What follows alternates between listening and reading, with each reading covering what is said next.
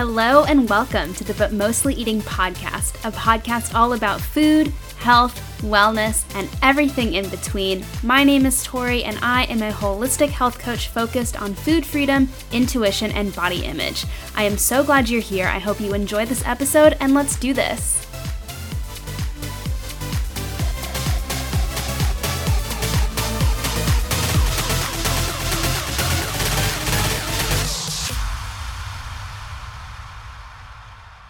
Hello, everyone. Welcome back to another episode of the But Mostly Eating podcast. I know it's been a while, and I know I said that last time, but the truth is that the last few weeks, the last few months have just been totally unexpected and expansive, and it has been pretty crazy just trying to stay present and stay afloat and accomplish all the things that I want to accomplish. And unfortunately, that meant setting aside some of the things that I really love, like the podcast episodes that I've been releasing. I've also been trying to figure out a new schedule of things, and that has also thrown it off, and traveling and whatnot. It's just been kind of crazy. And so the podcast got pushed to the side, but I'm really hoping to be back. I think the next few weeks will be better. I won't be traveling as much. I'll be kind of more at home in my routine, although I am still trying to figure out my routine, but that's okay. But yeah, the point of that is that the last few weeks have been so wonderful and magical and expansive and incredible, and I am so excited to potentially share more of that soon, hopefully share more of that soon, once I kind of get my feet beneath me a little bit more. But yeah, I'm back for today, and I'm excited to talk about resistance. And I want to talk about this because I did an Instagram post a couple of weeks ago about how what we resist persists and how we can't hate our way into loving ourselves. And this was inspired by a post that I saw on Instagram, and it really got me thinking because it's so true. You know, we think when we set off on our eating journey, on our health journey, on our fitness journey, on whatever it is, we're seeking to change part of ourselves, whether or not we admit it or not. Something had sparked this desire in us to change, and we think that we're changing for the better, but in reality, when we get down on this path, our mindsets have not been properly shifted and reframed, and so we're actually kind of changing based out of fear and based out of scarcity. And I just think this concept of what we resist persists is so true and so relevant to when we transform our health, because we are resisting that current version of us when we seek out that change. We are resisting our current body when we seek to change it. We are resisting our current levels of health when we decide to potentially cut down our calories and restrict our food intake. And so this idea of what we resist persist really comes back down to the law of attraction. It's this idea, the law of attraction is this idea that positive or negative thoughts bring positive or negative experiences into a person's life. And this is why throughout everything, we have to raise our vibration to be a match for the universe's naturally abundant vibration. The universe's intention is for you to be happy and healthy and abundant and loved and empowered and confident and sexy and all these things. So this is the vibration that the universe is naturally at. And we somehow always get knocked down from that vibration through the media that we read, through the TV shows that we watch, the books that we, spend our time reading, the podcasts that we listen to, the conversations that we have with friends, whatever it is, we are knocked down from that because it's not common to be unapologetically confident. It's not common to love your body no matter what. It's not common to want to change your, or stay with your current body. And so we change ourselves and we get knocked down on that vibration in order to fit into what is going on around us. But it is our birthright to feel good. It is our birthright to be confident. It is our birthright to love the body that the universe gave us, that God gave us, that we're already in. And so going back to the law of attraction, when you push against something that you do not like, that very action is not going to make it go away. In fact, the law of attraction says that resistance will only amplify more of what you don't want. Abraham Hicks, who is one of the great teachers of the law of attraction, has this amazing quote that says, if you focus on whatever you want, you will attract whatever you want. If you focus on the lack of what you want, you will attract more of the lack. And I talk a lot in my coaching and in my course, which more on that in a second, that we have to shift from a scarcity to an abundant mindset. This is true for your career, for your relationships, for money, for time, for health. You have to view it all through an abundant mindset, because if you're so focused on the lack of something in your life, you're only going to call in more lack because you're putting yourself at that vibration of the lack. How many times can I say lack in this podcast? We will see. But if you resist your current body, it will not change. If you resist being single, you won't attract a healthy relationship. If you resist not having any money, you will never have a ton of money, because what you resist persists. Going back to, not embracing being single. If you don't embrace this phase of your life, of this single phase of your life, if you're constantly seeking validation from other people or worthiness from the amount of people who match with you on a dating app, or if you're constantly looking for validation outside of yourself and you're focusing on the fact that no one ever likes you and no one gives you that validation and no boy is ever going to ask you on a date, then you're speaking that into the universe. You're speaking that into action. But if you embrace your single state, if you learn to love yourself, if you embrace yourself no matter what, if you're your own cheerleader, if you're your own hype girl, you're more likely to then raise your vibration and become a match for the things that you desire. Same thing with money. If you complain all the time about how you never have any money and you're living paycheck to paycheck and money is so hard to come by and you can't seem to ever have enough of it and you can't afford to do this, you can't afford to buy that, whatever it is, you're never going to have the money, because money is just energy. It's just energy. And money wants to be a match for your high vibration. And when your energy is vibrating at this low vibrational state of lack, of I don't have that, I can't have that, I shouldn't buy that, I can't afford that, it's not going to want to come in. And I know that's a little woo-woo, but stick with me. Same thing goes for your body. If you resist your current body, it is not going to change. You have to embrace the current body that you have now in order to become a vibrational match for the abundance, for the empowerment, for the confidence, and for the love. These are all things that are already within you. These are things that we already have. They've been clouded and they've been pushed down because they're not expected. We shouldn't have them. We shouldn't feel all of these things, especially if we're not what society deems as the ideal body type or the ideal shape of health, whatever that is. But if you decide to change your body out of a state of fear versus a state of love, without that acceptance, without that embrace of your current body, it's not going to be that vibrational match for the intention that the universe has for you. So, what you resist persists. If you resist your current body, it will not change. If you resist being single, you'll never have a relationship. If you resist being poor, you'll never have a ton of money. And this is why people always say it comes when you least expect it. Because when you're sitting there expecting it, you're also resisting it. If you are sitting there expecting a relationship, expecting all this money to come in, expecting your body to change, those things are like, no, I don't want to change. You're putting me in a chokehold. I don't have room to flourish. I don't have room to surprise you. I don't have room to, create space for these things to come in. So you have to get comfortable in these spaces of perceived lack, even though they're actually abundant states. You have to view them as abundant states instead of viewing them through a scarcity and lack mindset.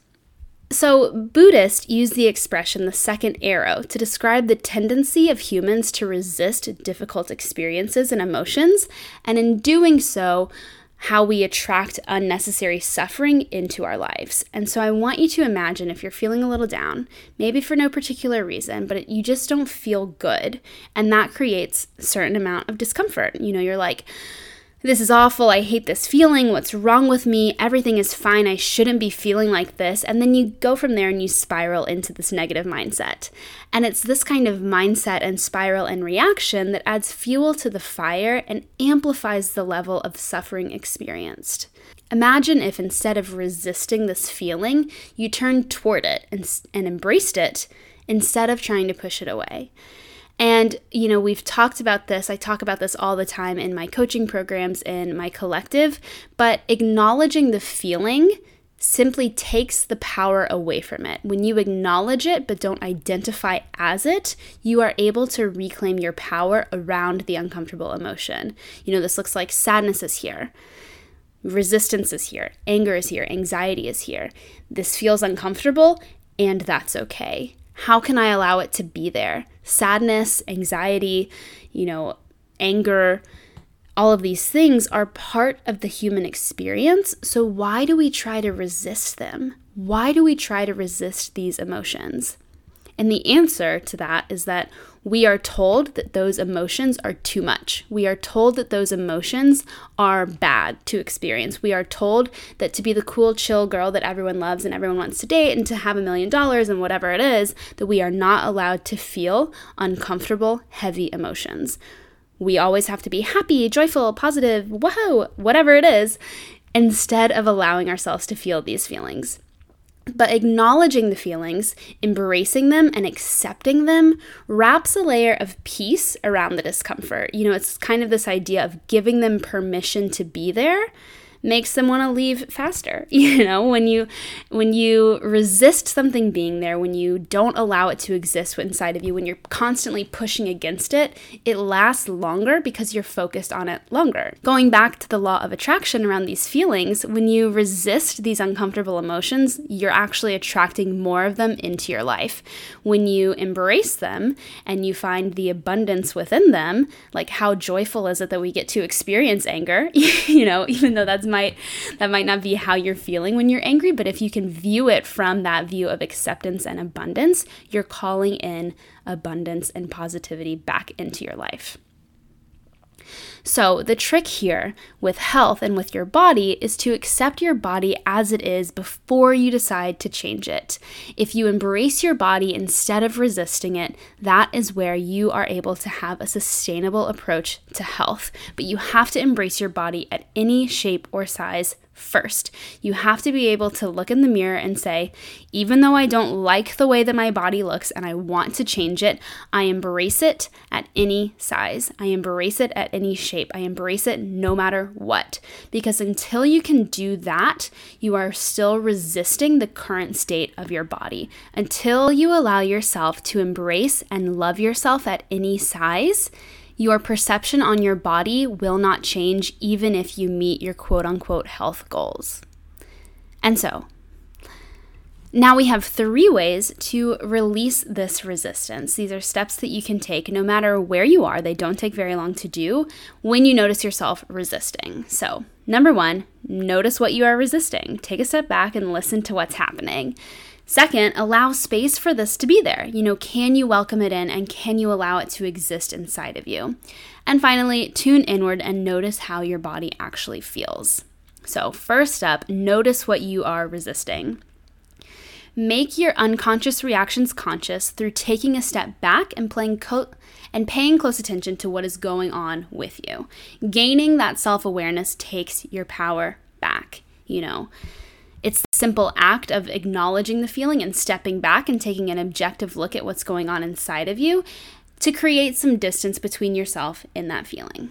So take, for example, you have a baby screaming on an airplane and you just want a relaxing flight, but this baby is not happy.